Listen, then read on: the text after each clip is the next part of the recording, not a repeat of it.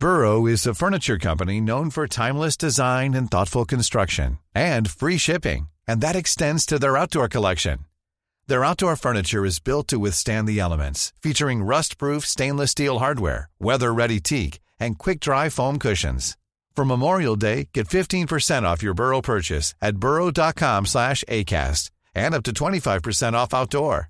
That's up to 25% off outdoor furniture at burrow.com/ACAST. Normally, being a little extra can be a bit much, but when it comes to healthcare, it pays to be extra. And United Healthcare makes it easy with Health Protector Guard fixed indemnity insurance plans. Underwritten by Golden Rule Insurance Company, they supplement your primary plan, helping you manage out-of-pocket costs without the usual requirements and restrictions like deductibles and enrollment periods. So when it comes to covering your medical bills, you can feel good about being a little extra. Visit UH1.com to find the Health Protector Guard plan for you. Millions of people have lost weight with personalized plans from Noom. Like Evan, who can't stand salads and still lost 50 pounds. Salads generally for most people are the easy button, right? For me, that wasn't an option. I never really was a salad guy. That's just not who I am. But Noom worked for me. Get your personalized plan today at Noom.com. Real Noom user compensated to provide their story. In 4 weeks, the typical Noom user can expect to lose 1 to 2 pounds per week. Individual results may vary.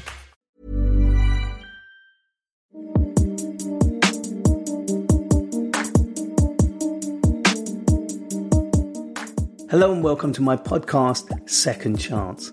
This episode focuses on the aspect of prison life which is often overlooked in its importance, being released and prepared for the outside world. Lucy Eccleston works with prisoners on a one-to-one basis, providing them with the support and practical skills which will better help them to succeed and in turn not re-offend. Through the Gate is often criticised for not delivering on the promise. It's challenging work, but the reality is very much about two people working together to make a difference. And as my guest Lucy knows, sometimes it works and sometimes it doesn't.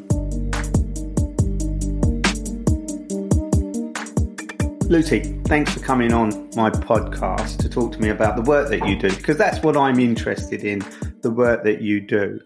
But before we get into the minute detail, if you like, the day-to-day challenges that you face, tell me how you got into the work that you do today, and then tell me what the work is that you do today. Yeah, thank you very much for having me.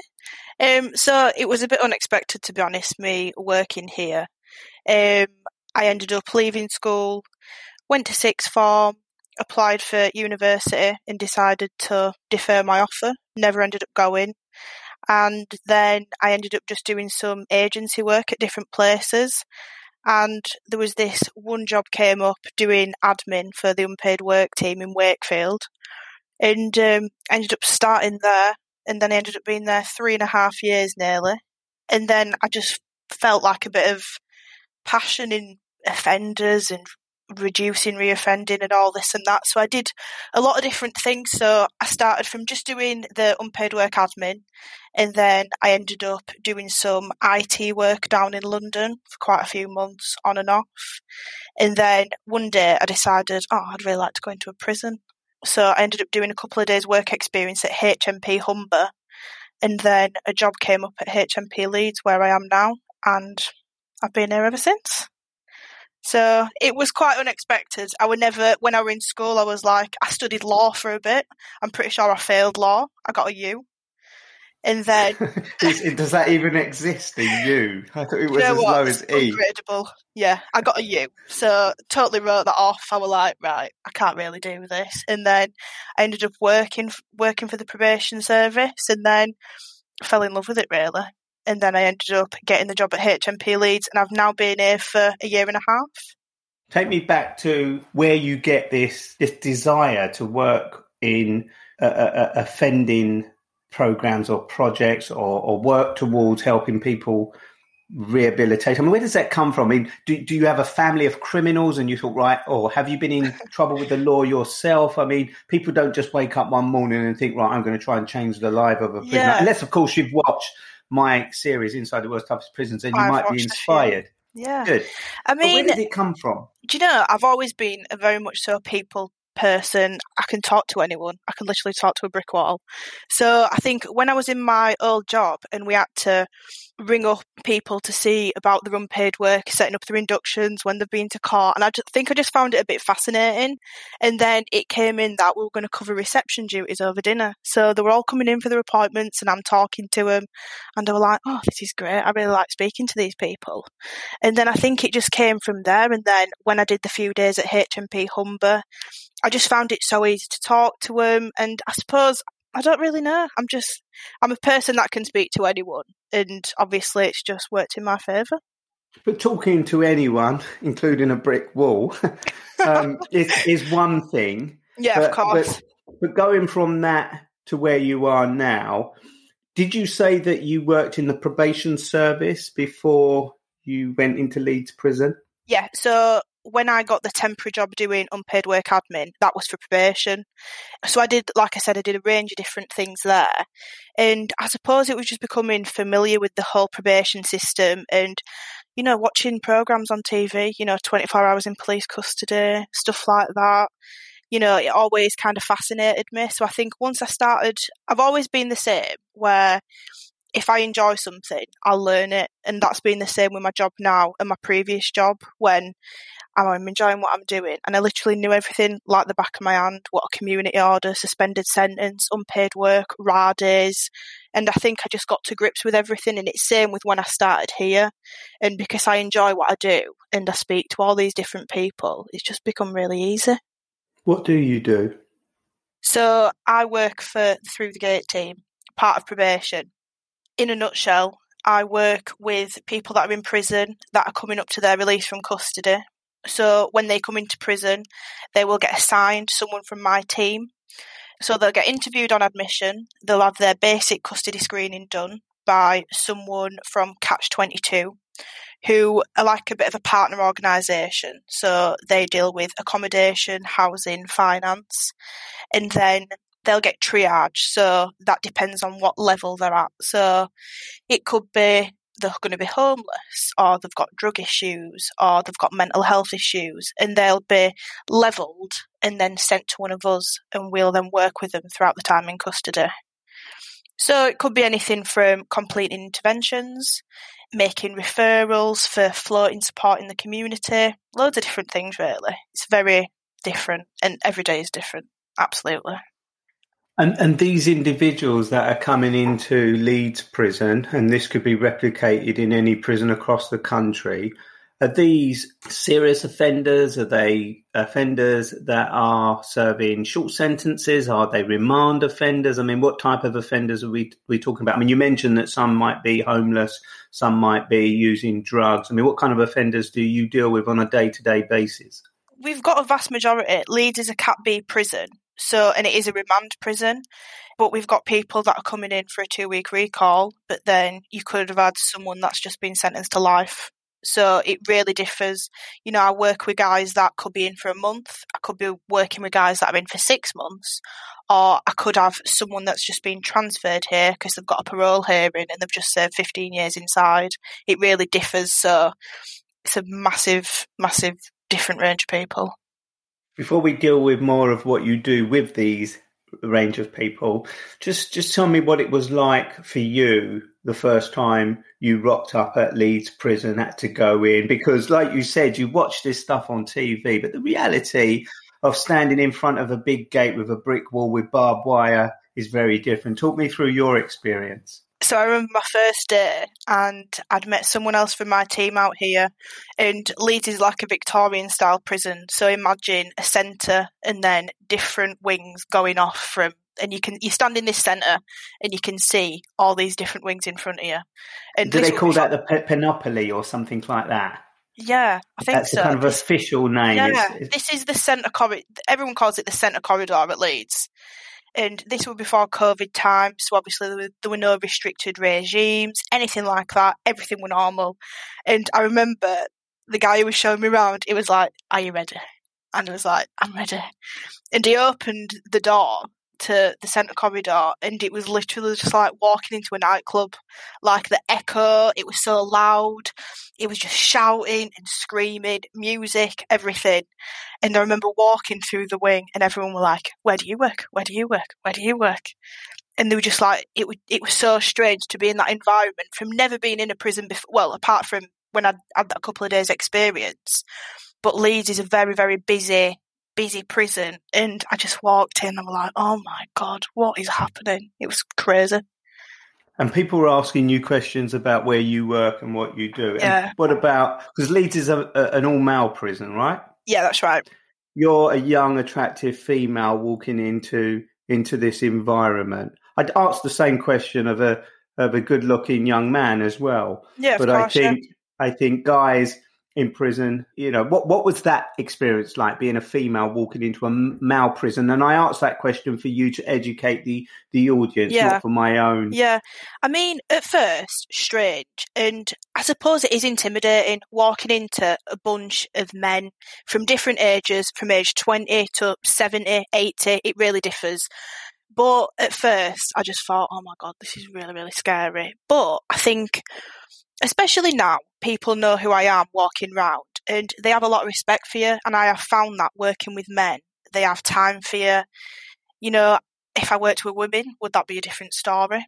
I really don't know. But from my perspective, I've always got on with working with men, and, you know, they have a lot of respect. And I suppose I see you as a bit of not a mother figure, but in a way, yeah, because, you know, it's someone's kind of chat to, you're approachable and stuff like that. I mean, yeah, don't get me wrong, you get the odd comment when you're walking past, you know, bit of a rude comment. You never know what they could shout at you, but yeah. How'd you deal with that when you get the wolf whistles and the just got to ignore it. Keep walking, ignore it, don't give them any attention. Is that something that you've adopted, or is that something you're taught to do? Not necessarily taught to do. I mean, you're not going to go back and flirt with them or anything like that. But, you know, you've just got to ignore it. You know, some of them childish behaviour, and that's just what they've been brought up with and stuff. But just got to keep walking. But I have found, you know, if there's a new face, that might be what they do. You know, who are you? All this and all that. But once they get to know you, they see a familiar face around, they do have a lot of respect for you. So do prisoners try and chat you up? Do you know what? Yeah, I have had it before. Someone asked me if I would marry them. I had to decline, unfortunately. But yeah. Were they serious or just jesting? You never know. You never know what they were thinking on that day. But yeah, they have said the odd comments. I wish I could find a woman like you, Lucy. I need to find someone like you, but got to point them in the right direction, but not necessarily go for me. No, it's interesting, isn't it? Because I think guys who they've had their liberty taken away. I suppose if they're serving a short sentence, it doesn't have the same impact as it does on somebody like the 15-year person that you mentioned might be coming back through the system, and they've been deprived of their liberty and probably, you know, physical as well as emotional relationships to some degree. And I just wonder if when a young female like yourself is working in this space, wherever you get that attention, that too much attention, that can make it not just uncomfortable for you because it's constant and you don't need it, you just want to professionally get on with your job, but just whether it can wear you down, that every day you go to work. I doubt whether you can wear what you want in a prison environment, for example, and whether that's makeup or a pair of shorts or whatever. Tell me, what can you and can't you do? It's pretty smart casual, no blue jeans, you know, simple. I just wear a pair of black jeans, top, cover your shoulders up, just pretty simple and stuff like that. Obviously, we don't wear uniform like prison officers, just making yourself look respectable. Obviously, if you wear something ridiculous, that's when you could attract the wrong attention and stuff like that. So we get told just to keep it formal, keep it smart casual and stuff like that. Getting past that and moving on to the work that you do with prisoners, what would you say through the gate most important aspect is? For me, I think it's building that relationship with someone. You know, we've got guys that come in here, and I've been coming in and out of here for years. And I mean, I've had quite a few success stories. You know, I had this one guy that he's like my special case, like, and he forever will be. But I worked with him on and off for a few months, and it were actually I picked up his case when I first ever started in this job. He'd been in and out of here for about 20 years, and he came back in and he was like, I'm going to be back, because he were coming out, I think he were coming out homeless, he refused any support, anything like that, and he came back in and I went to go see him and he were in for a slightly longer sentence, and I ended up meeting with him every week. We used to meet every Wednesday afternoon, and he just never engaged, he hated people, he was just fed up with the world, really. And he'd been let down so many times in his life. You know, he found his dad dead when he was 10 years old, he'd been put in care, and then he'd just been sleeping rough, heroin, crack user, constantly for years. And then this one time when he came back in, we decided, you know, like, let's meet every week and let's plan for the future. And if you look at that person when I first met him, he used to sit there and he hardly spoke, to when he left, he was a completely different person. And I ended up getting him into a rehab facility, and now he's got a girlfriend. He's been clean from drugs for over, I bet it's nearly a year, been clean from drugs there. So he stopped at the rehab for nearly a year.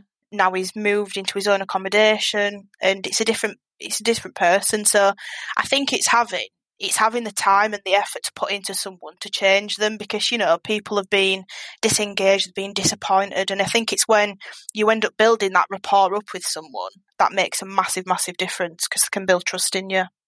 So would you say it's because of you mentioned it's because of the relationship that you've had with this guy, but it ultimately has to come from within, doesn't it? When he's ready to stop taking the drug. And what do you think made the difference from him? Because, you know, you can sit down and talk to a prisoner all day long and they can pour their heart out, but that's not going to stop them taking drugs. So what do you think, as a specialist, made the difference? Because lots of people are interested in rehabilitation. Lots of people want to stop reoffending. Lots of people think that they can make the difference to change people's lives.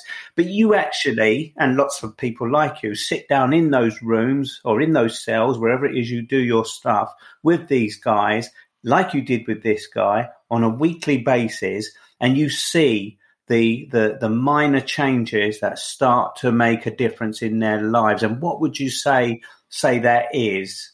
It's a difficult one, really. I mean, I obviously got on really well with him, but it took time. At one point, it was like drawing blood out of a stone. You know, there were times where I would sit there and he was like, yeah, no, and he would not speak. But I think it's the consistency. So, you know, I said, right, let's speak. So, for example, he came in, you know, he was feeling really depressed. I was like, right, let's speak to the mental health team, see if we can change any medication, stuff like that. And then I said, right, so you think about this week, and then we'll catch up next week. And I think it was that not absolutely bombarding him at first, and I think it was that slow progress and stuff that really benefited him. And I said, look, like, we've got this place that you could go to when you're released, what do you think? And at first he was like, nah, not for me, I've done rehab before, it's not going to work. And I said, look, you know, you need to give it a chance. And he said, I'm fed up of this life, I'm fed up. And I think obviously when he's had this realisation that he wants to change, then he's willing to give it a go. But yeah, it is difficult. It's fascinating, actually, because it's interesting the kind of rapport you have to have with these guys, and you give them a little bit and hope that it improves something. But what does it feel like for you? Because it must be endlessly frustrating that you have one guy after another come in and all they're doing is going, and all they're really caring about is their next hit or just ticking the right box at the right time so they can get further in, progressing to get out. I mean, what's it like for you having to deal with these individuals that we hear stories about all the time when you're in that room? Some you make progress with, some you just, you know, like you say, blood out of a stone. But what's it like for you? It's frustrating. Don't get me wrong. There is some days where you just think, oh my God, this has been amazing. But then there's other days where you want to bang your head against a brick wall and you just think, oh God. I mean, you know, you try your hardest and you do this and that. You think, oh, I've got this guy, he's got some great opportunities when he comes out, and then he'll come out, don't go to his probation appointment, and then he'll get recalled. And you just think, right, I'm back to square one. You know, I had a different guy that I ended up through COVID, we had a thing called the Homeless Prevention Team. So it was basically the probation service was paying for people's accommodation. And I got him a 6-month fully paid private tenancy. And, a few months after that, he did a runner, Nick's washing machine. And you just think, oh my God, all that hard work I put into it. But it's just one of those, it's frustrating, but I suppose you've got to think about the benefits, like for that case. Sorry, I'm laughing. I'm just trying to visualise this guy running down the road with a washing machine. Honestly. Which I joke, but that is the day-to-day challenge. That's the reality, isn't it? Because you've done all you can, you've set this guy up, but something, when he's on his own or when he needs something, they just, and how do you stop that? That is the biggest battle, those little battles, but the biggest battles. Yeah, exactly. I mean, I'm a positive person and I always have been, and I just try and think, right, let's give it another go. I mean, I've got guys that every time they come back in, I've worked with them. And I suppose, like, I remember speaking to my manager about the guy that's about the washing machine issue. And she was like, yeah, but if he's come back in this time, think about the little changes that you can make, And I suppose when I do look at it, he came back in and then he went on run, but then this time he handed himself in. I suppose it's slow progress, but it is frustrating. But you've just got to push yourself and be fine. Do you have any powers at your disposal? And by that I mean you talked about being able to get this guy during the COVID period, and people need to understand that prisoners coming out do need to be housed and protected in the same way that we, the public, do. But do you have any powers to make things happen? Because that's key, isn't it? The resources at your disposal. If you can phone up the housing office to get a prisoner about to be released accommodation, that goes a long way to preventing that individual committing a crime almost immediately, which is one of the biggest problems. So first, let's just deal with that in terms of resources and power, and the team that you work with generally. Yeah, so basically, within every case, so I have a buddy from Catch-22, and Catch-22 will do the housing, employment and finance. So it's like if, say for example, if this person comes in and they was homeless, and if they lived in Leeds, then my buddy from Catch-22 will then arrange the housing, and then I will do everything else. So, it's looking at different employment opportunities and stuff like that. Like I've met a lot of people on LinkedIn that have been saying, oh, I've got all these training courses, guaranteed job offers, and it's been great. There's like loads and loads of different opportunities for guys that are coming out now. We get the jobs direct from DHL, like the delivery and stuff. Like there's like loads of different things like that, warehouse work. So there's guys that are coming out with jobs, interviews and stuff like that. And I think over time it's improved dramatically. But do you have to physically arrange for that prisoner to go to that location to have an interview with such and such, or do you invite DHL or any other kind of service provider or company into the prison? I mean, how does it work where you bring together an employer and an offender to try and bridge that gap of reoffending? So in normal times, put COVID aside, we have a thing on a Thursday morning called a resettlement market. So that would be, so guys on different wings could pop the name down and it's for a couple of hours and there'd be loads of different people there. So it could be, there's a rehab, there's the job centre, there's a different accommodation provider, it could be a supported housing, employment for ex-offenders and stuff like that. So that was really good. So the guys could go in, have a chat with different people. They used to be able to go on the phone if they wanted to ring the bank and stuff like that, change direct debits or whatever. So that was really good. But obviously now COVID struck, obviously we can't be having a load of guys mingling in a room together. So there's been a lot of different things. I mean, I got a guy who came out with a full-time job for the job centre and it was the best thing ever. And I had to help him fill out his application form. And he was working as a work coach for the job centre. So he'd done like a bit of hospitality here and there before. And he'd previously worked in like a call centre.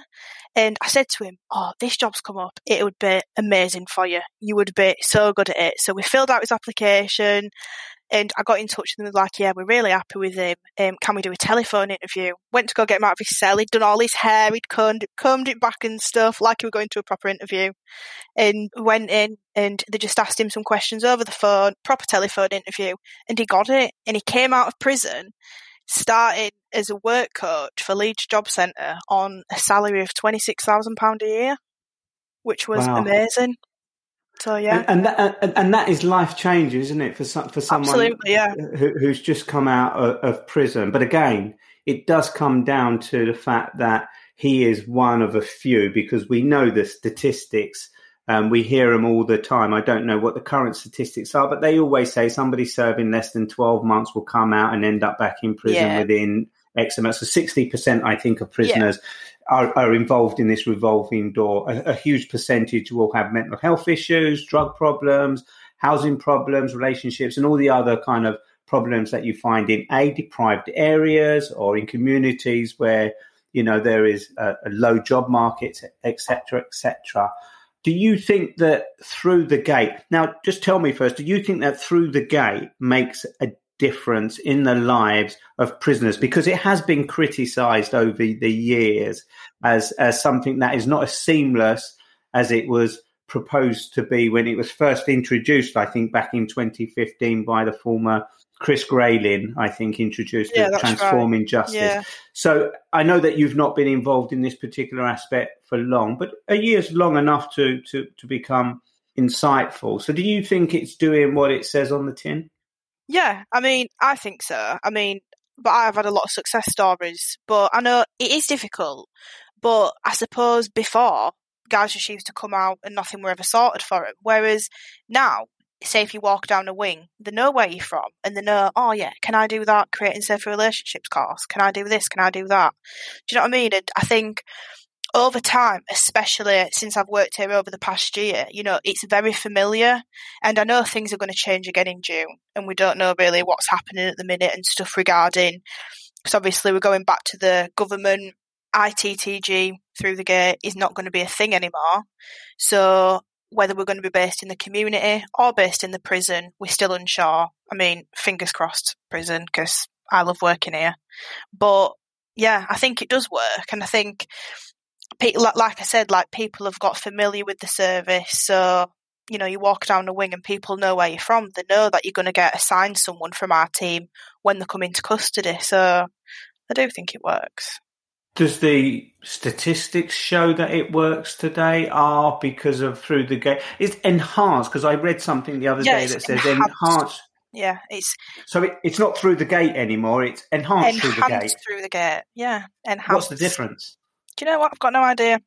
Probably isn't different. They just added a word at the beginning of it. Yeah, I think it was Through the Gate, wasn't it? That was created in 2015. And then I think in 2018, this is when Enhanced Through the Gate came in. So we had teams based in the prison. So obviously we've got a team here across West Yorkshire. We've got one at Leeds, one at Newhall Ladies, which I'm going to go do a few days there shortly. And then we've got them at Wealdstone. So we've got different ones everywhere. You've touched on the COVID. How has that impacted on the work that you do? Because the case studies that you've referred to has very much involved you being in the presence of these individuals, whether it's taking the guy out of his cell with his slick back hair to get on the phone and have an interview, or whether it was, getting this other guy the accommodation, etc. How has COVID impacted the Through the Gate work that you do and others do? It's been tough. We have still been coming to work every day throughout it all, but we had some more things put in place. So instead of seeing the guys face to face, we had an in-cell phone put in. So we used to be able to go to the phone, which is still there now, you can still use it. You could go to the phone and you could directly ring their cell. So instead of seeing them face to face, you could just have a conversation with them over the phone, any information that you needed to pass on regarding interventions. Instead of doing them face to face, we'd hand them the worksheet, so you can do that by internal mail, post that to them, and then follow it up via a phone call. So it's been all right. It's worked well. It works, but it still misses the kind of face-to-face, eye-to-eye contact, and you can see whether the guy is taking drugs because his eyes are red raw, maybe, as opposed to over the phone they say, no, I'm clean as a whistle. But and I always think as well, it's like, what about if they don't get on with a pad mate? Are they really going to want to talk about their past relationships when they're in front of the pad mate? You've always got to think about things like that. And for the audience, when you say pad mate, you mean cellmate. Cellmate, sorry, that's the slang for the prison. Of course. Pad mate. Of course. Yeah. So would you really want to talk in front of your cellmate, padmate about what's happened in the past? Some of them don't want to. Some of them are really comfortable, but not all of them. So I think it's thinking about things like that. Personally, for me, working face to face, you can tell the facial expressions. I've had guys cry to me before. So I think it has made a massive difference. But fingers crossed soon we will be back to normal and working on the wings again fully. We talked about your partner, Catch-22, and the work that they do around housing, financing and employment. And we talked about, the resources you have at your disposal to make these things happen. I mean, is it really, I'm just trying to understand why it's successful in some places and not so successful in other places. Does it come down to local businesses and corporations, if you like, taking an active interest in providing something that can change the lives of these offenders? Or is it really the skill of the work that you do? Or is it the prisoner wanting to work with you and with anybody who's prepared to give them a chance, a second chance? I mean, it's like, so let's give an example. If someone was living in Leeds and they were homeless, you'd get in touch with the local council and they assess them as a priority of need. So, band A, band B, whatever, regarding their needs and if they should be housed. But obviously you've got a load of other accommodation providers. You've got people like Compass, you've got Beacon, and they're more of a supported accommodation. So it could be, I don't know, a block of flats, but you still get that support. And then, as time's gone on, I've had a lot of work with like rehabs. I work with one certain place in Castleford called Reflections, and that's amazing. And that's where the guy that I got out, he went there. So it is hard because obviously you do get a lot of guys that are homeless, and especially throughout COVID, no one could come out homeless, so they had to be put in temporary accommodation. So that's when the homeless prevention team came in. So that could be either they wanted to find more long-term sustainable accommodation. So, like for the guy that I got, he got the 6-month private tenancy, fully furnished, fully paid for 6 months. What happens after the 6 months? Well, he obviously went on the run, so nothing with that. If it was a success, what would happen? So he was working. It basically said to him, after the 6 months, you're going to either have to take over the monthly payments or you're going to have to just find somewhere else.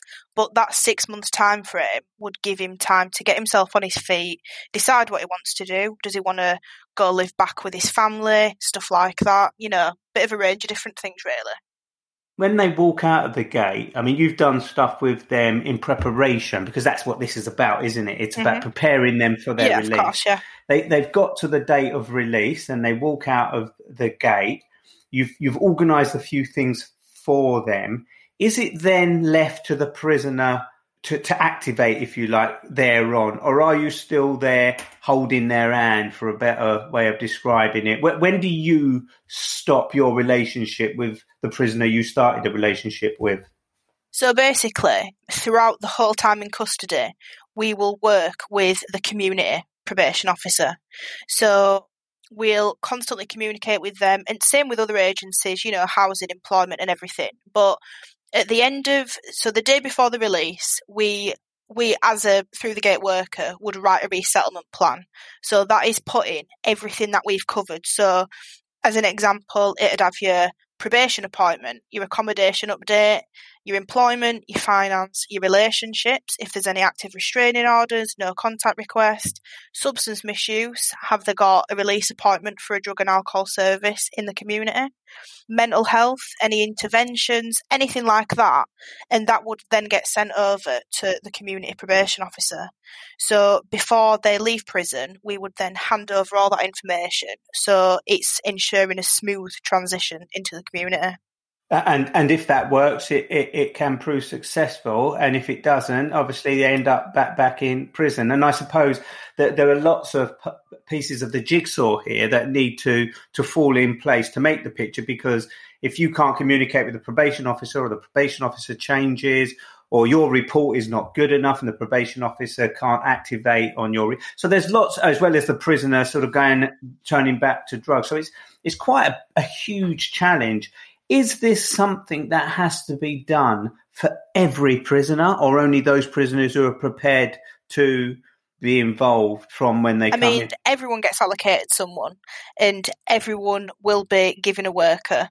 So a resettlement plan will be done for every prisoner that is being released. But obviously they differ. So like I was saying before, people will get triaged when they come in. So it goes from a level 1 primary and a level 2 primary to then a specialist case. So an example, someone that is a level 1 primary would have full-time employment, they'll have permanent accommodation, no finance issues and no other issues, so no drug issues or anything like that. But then you've got your specialist cases, which could be coming in homeless, they could have drug issues, mental health issues, so they get triaged. We've got a triage tool that depends on the level that you assign them. But yeah, so everyone does get a resettlement plan done, and I think it's about maintaining contact throughout with the probation officer and all the different agencies, just so it's like the smooth transition back into the community. And I know you can only talk to the work you do in Leeds, but I often read reports or hear complaints from people who do the work that you do or similar work, that so many prisoners are being released homeless. So if all prisoners are going through this triage and all prisoners are being given this kind of release plan, how is that even possible that they get to the point where they're released, they're homeless, if all this is supposed to be being done for them or helping them? Yeah, I mean, don't get me wrong, sometimes things don't work out, and it might be that it's like recently, because COVID is dying down slightly around here, and someone might say, right, yeah, you're assessed as you can be housed on release, but you need to just report to housing options on the day that you come out. Well, they might just think, I don't want to. I'm just going to do what I did before. And then, you're back to square one. And it is frustrating. I mean, some people, I've had a guy before and he says, no, I want to be homeless. I'm not bothered about housing. We have to get people's consent when the basic custody screen is done. You've got to have the consent to make the referrals and things like that. But it's not very often, but you do get the odd occasion where someone just says, no, I'm not telling you anything. I don't want any referrals made. Just leave me. That's fine. But they've got to be rare cases. I suspect that, I can't imagine that there'd be many like that. So you've got the kind of tier 1, if you like, as you described, those who have committed a crime, they're serving some time or they're held on remand, but they have a stable existence outside work, accommodation, they might be a parent, etc., etc. Yeah. And then the ones who are struggling through mental health, drugs, homelessness, and all that kind of stuff. What would you say the ratio is in terms of the numbers of individuals you deal with? Would you say it's a 50-50, 50% are tier 1, 50% are 3? Do you know, it's such a vast range. It is different all the time. You could go through a few times where you get new cases that are homeless and that are in for shoplifting, but then you could get people that are coming in for driving offences. It is different all the time. People coming in on Section 18 wounding. Then you could get people that are doing. It's literally a range of different things all the time. What's the most frustrating thing about the job you do? I think it's when you put so much work into something and then someone comes back in. And that is, I've had some guys where I've had in, over the year and a half I've worked here, I've wrote 4 or 5 resettlement plans for them. And it's just repeating the same information. Because, you tell them what to do, they engage in custody, then they get released, and then they go AWOL, and then we're back to square one. And who would you say is at fault? Is it you because you've done all you could do, but once they got out, you've left them? It's because, they're just a repetitive offender and their lifestyle leads them back? I mean, or would you say it's bigger than that, that the resources available to keep that person on track after all the work that you've done are just not there in the community? Yeah. I mean, we've introduced different things. I mean, there's a couple of people in our team that are called high intensity transition officers.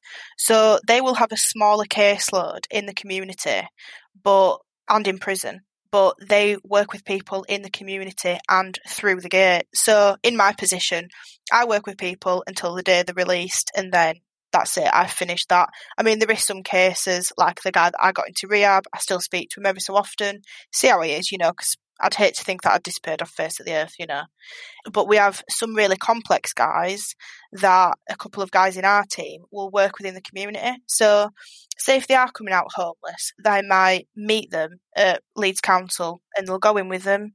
They'll, see if they're okay, fill out some forms with them, help them set up the universal credit, take them to a drug appointment, phone the doctors for them, and kind of give them a bit of assistance, So it is rare, but some people don't have anyone, they don't have family.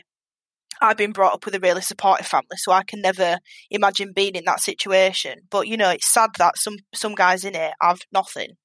So when they come out, I suppose working with one of the guys in my team, they'll help them with loads of different things. And it's been really successful. Some of that, he's kind of supported them here, supported them there to help them for a few weeks once they've come out of prison. How do you separate, just listening to you there, how do you separate your sense of humanity, being a human, a woman who cares about what's happened, and your professionalism as in, you're being paid to do a job in a prison with offenders? Because you mentioned the guy that you helped in the drug rehab that got the job. You didn't feel like you could abandon him. I mean, how do you and where do you draw the line? It's hard. I get, I suppose you can't take things home with you. Do you know what I mean? In the sense that work's work and your personal life is your personal life. But, you get emotionally invested in this kind of work. And I remember the guy that got into rehab, it were months and months of doing work. And I'd got him a gate pickup. He'd gone there and he'd got my number and I'd not heard from him. And he texted me about 3 days after. And he just put, "Thank you, Lucy. You've saved my life." And I literally broke down to my mum. My mum was like, "What's wrong?" And I was like, "He's texted me. He's doing amazing. He loves it there." And yeah, it's great, but it can be emotional sometimes, especially, when you're having a conversation with someone about the childhood trauma and the crying in front of you. It's hard, but you just got to kind of put it to one side sometimes. But who protects you? And I don't mean physically. I mean, who protects you from the weight that you're having to carry, from the stories you hear from these prisoners, especially those who have gone through traumatic childhoods of being abused, or even today where they're grown men and you see them break down or they can't look after themselves, etc. Where do you get your therapy from? I mean, there's a prison care team. So say if there's anything if you're struggling with anything, there's a prison care team. You can go and have a chat. It's all anonymous and stuff like that. So if you were struggling, you can go and have a chat with them, stuff like that. But I've been fine. We all get on really well as a team here. So, if anyone is struggling, can have a chat. And say if you've got a case that's come back in that you've worked with before, they might say, right, someone else take this one this time. I did all I can. Maybe it'll be better if we have a fresh face and stuff like that. But we do support each other. It is hard work, but it's been fine. Why do you care so much? I mean, I say that with the most respect, because I can imagine in 15 years' time, 20 years' time, when if you're still working in the same space, hopefully you'll be managing the whole thing. But at the moment, I get a sense that, your youth drives your passion drives the reason you care, because you can see that you can make a change, etc., etc. And I just always wonder that if in 20 years, 30 years time, when you probably got your first wrinkle sprouting, you'd be desensitized. It doesn't sound to me like you've been desensitized at the moment. You're still emotionally involved in, gosh, something can be done. Yeah, I don't really know. I've always been a caring person, and like I said, I'm really positive. And some people are like, oh, I don't know, you can be so positive all the time. But that's just who I am. I've always been the same. And I suppose it just comes in my favour working here. But I suppose there will be a time when I think, oh my God. But no, it's just not happened yet. Let's hope so. What do you think you don't have at your disposal? I mean, I say you, I mean people that do the job that you do, whether it's you, Catch 22, the community, probation officers, you see it from all aspects, and from the prisoners and the prison staff, we don't forget them. What do you think is not at your disposal? What's that little bit more that could help you do the job that you're trying to do, which is, reduce reoffending?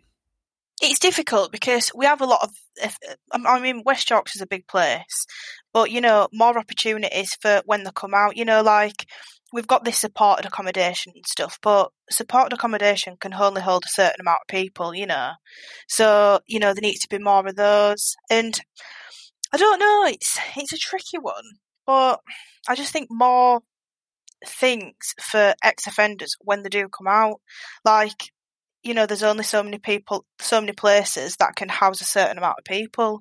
And, like an example, a rehab space, if the word gets around that, oh, he's going to rehab, I could really deal with that. The place in Castleford only holds 20 lads. So with a prison population here of 1,200, also, you've obviously got a lot of guys on remand, but, spaces are short and we've got like bass accommodation and, the numbers are low, really. But they run kind of drug therapy sessions inside the prison as well, and have all kinds of projects, I suspect, and programs inside the prison for those prisoners. Maybe they're not as effective, but they're a stepping stone towards drug rehab therapy, etc. Yeah, I mean we've got DARS in the prison, which is the drug and alcohol team. So someone will get assessed when they come into custody, and then say if they were using heroin or whatever, they'll get prescribed methadone, for example. And then a lot of them do like interventions, so they could do alcohol awareness, heroin awareness, impacts of different things, and they do a lot of group work, a lot of them together, and it is really beneficial. And then that gets taken onto the community. So, for example, in Leeds, they go to Forward Leeds. In Bradford, they go to CGL. So it's like we'd get that release appointment for those that are coming out, and then they'd carry on that in the community and also carry on doing interventions as well, so they're more aware. What do you see your future in this space being? I mean, where did you think or want to be at in 5, 10, 15 years' time? I honestly think that I will never leave the probation service. I absolutely love working in a prison, and I can't imagine myself now working anywhere else. I mean, what do you mean you love? What do you mean you love working in a prison? I can't even describe it. But what is it? Is it? Do you like seeing men locked up? Do you like the smell or the atmosphere of the place? You said at the very beginning of this interview that you were frightened as much as you was looking forward to it. You was frightened, but what is it? Is it because you see people that are far more vulnerable than you are, and you think, right, my calling is to help people? I mean, what is it? Do you know what? I can't even actually put my finger on it. I enjoy the environment. I love working with these men. I love working with my team, and I think we've got such a good team together. And the success stories, what happens in the prison, loads of different things. And I now can't imagine myself working anywhere else. I mean, I'd like to do some different things. I'd like to try a female prison. I'd like to try youth offenders, different things like that. But given the 5 to 10 year time frame, I don't know. I'd like to become a fully qualified probation officer and then just see where it takes me after that. I could be the governor one day, who knows? Well, good luck with that. Lucy, is there anything that I've not asked you about the work that you do and the stuff that you witness that you want to talk about before we come to an end? I don't think so. I just think overall in this kind of job, it's focusing on the individual. You're not focusing on the negatives. You're trying to focus on the positives, and that's what you're trying to get out of the rehabilitation and get that smooth transition back into the community and hopefully reduce the reoffending. Do you think people get that? Because the whole criminal justice system gets hit constantly by the media. Any little thing that happens, and I say any little thing, I'm not playing things down, but I mean, sometimes you have one incident and they make it sound like the whole country is releasing every prisoner, etc. You know, they really hype up and create this moral panic. What would your message be to people who don't have the privilege of being in the place that you do, which is witnessing it firsthand? You see it day to day in your job. Yeah, of course, yeah. When I'm in the prison, you know, like we said before, I'm a young woman on my own walking around. I feel very safe. We've got a lot of staff, you know, if you need to speak to someone that could potentially be a bit dangerous, if they're on the segregation unit, you've got people around you at all times. And it is generally a safe environment. As much people think it is daunting, it's not once you get used to it. It's fine. But that is the danger in itself. You become complacent, and then before you know it, I mean, there's always one individual. But just in terms of, you know, people's belief around drug users, homeless people, gang members, or repeat offenders, you know, people have this image in their head that they're all bad people, they all commit horrible crimes, and we're all going to be a victim of them one day. What would you say to those people? I'd say that you have to always think about what's happened in their past. I mean, 9 out of 10 people have had trauma in the childhood. They could have been sexually abused when they were younger. And it's crazy, now I've actually seen this, working on it firsthand, how often that is. You know, like the guy that got into rehab, he saw his dad hanging from a ceiling when he was 10 years old.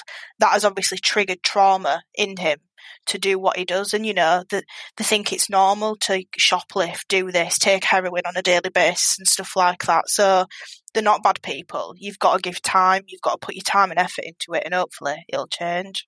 And everybody can contribute to that to some extent, can't they? Yeah, you know, if you see a homeless person, don't just judge them on the fact that they smell or they're sleeping in dirty clothes, because there is a story behind every man and woman that is homeless. Whether they choose to be or not, there is a story behind individuals. Well, look, thanks so much, Lucy, for sharing your journey with me and your take. Thank you very much. And just to summarise, Enhance Through the Gate or Through the Gate, how would you want people to remember that? If they don't know anything about it, how would you describe it in a nutshell?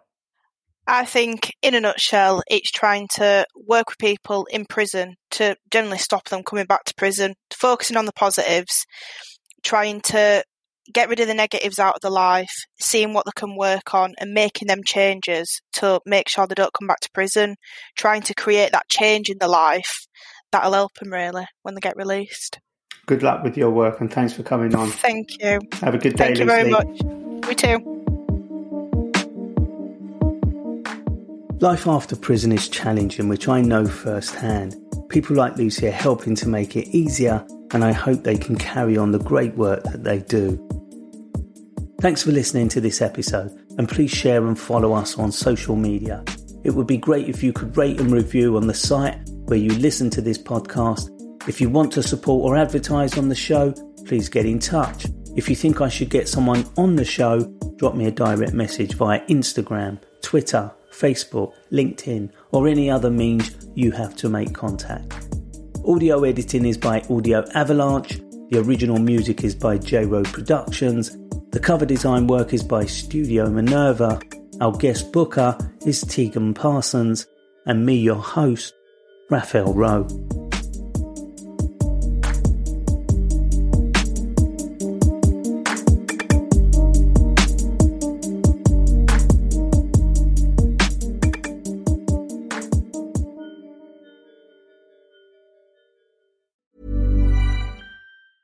Planning for your next trip? Elevate your travel style with Quince. Quince has all the jet-setting essentials you'll want for your next getaway, like European linen, premium luggage options, buttery soft Italian leather bags, and so much more. And is all priced at 50 to 80% less than similar brands. Plus, Quince only works with factories that use safe and ethical manufacturing practices. Pack your bags with high-quality essentials you'll be wearing for vacations to come with Quince. Go to quince.com/pack for free shipping and 365-day returns.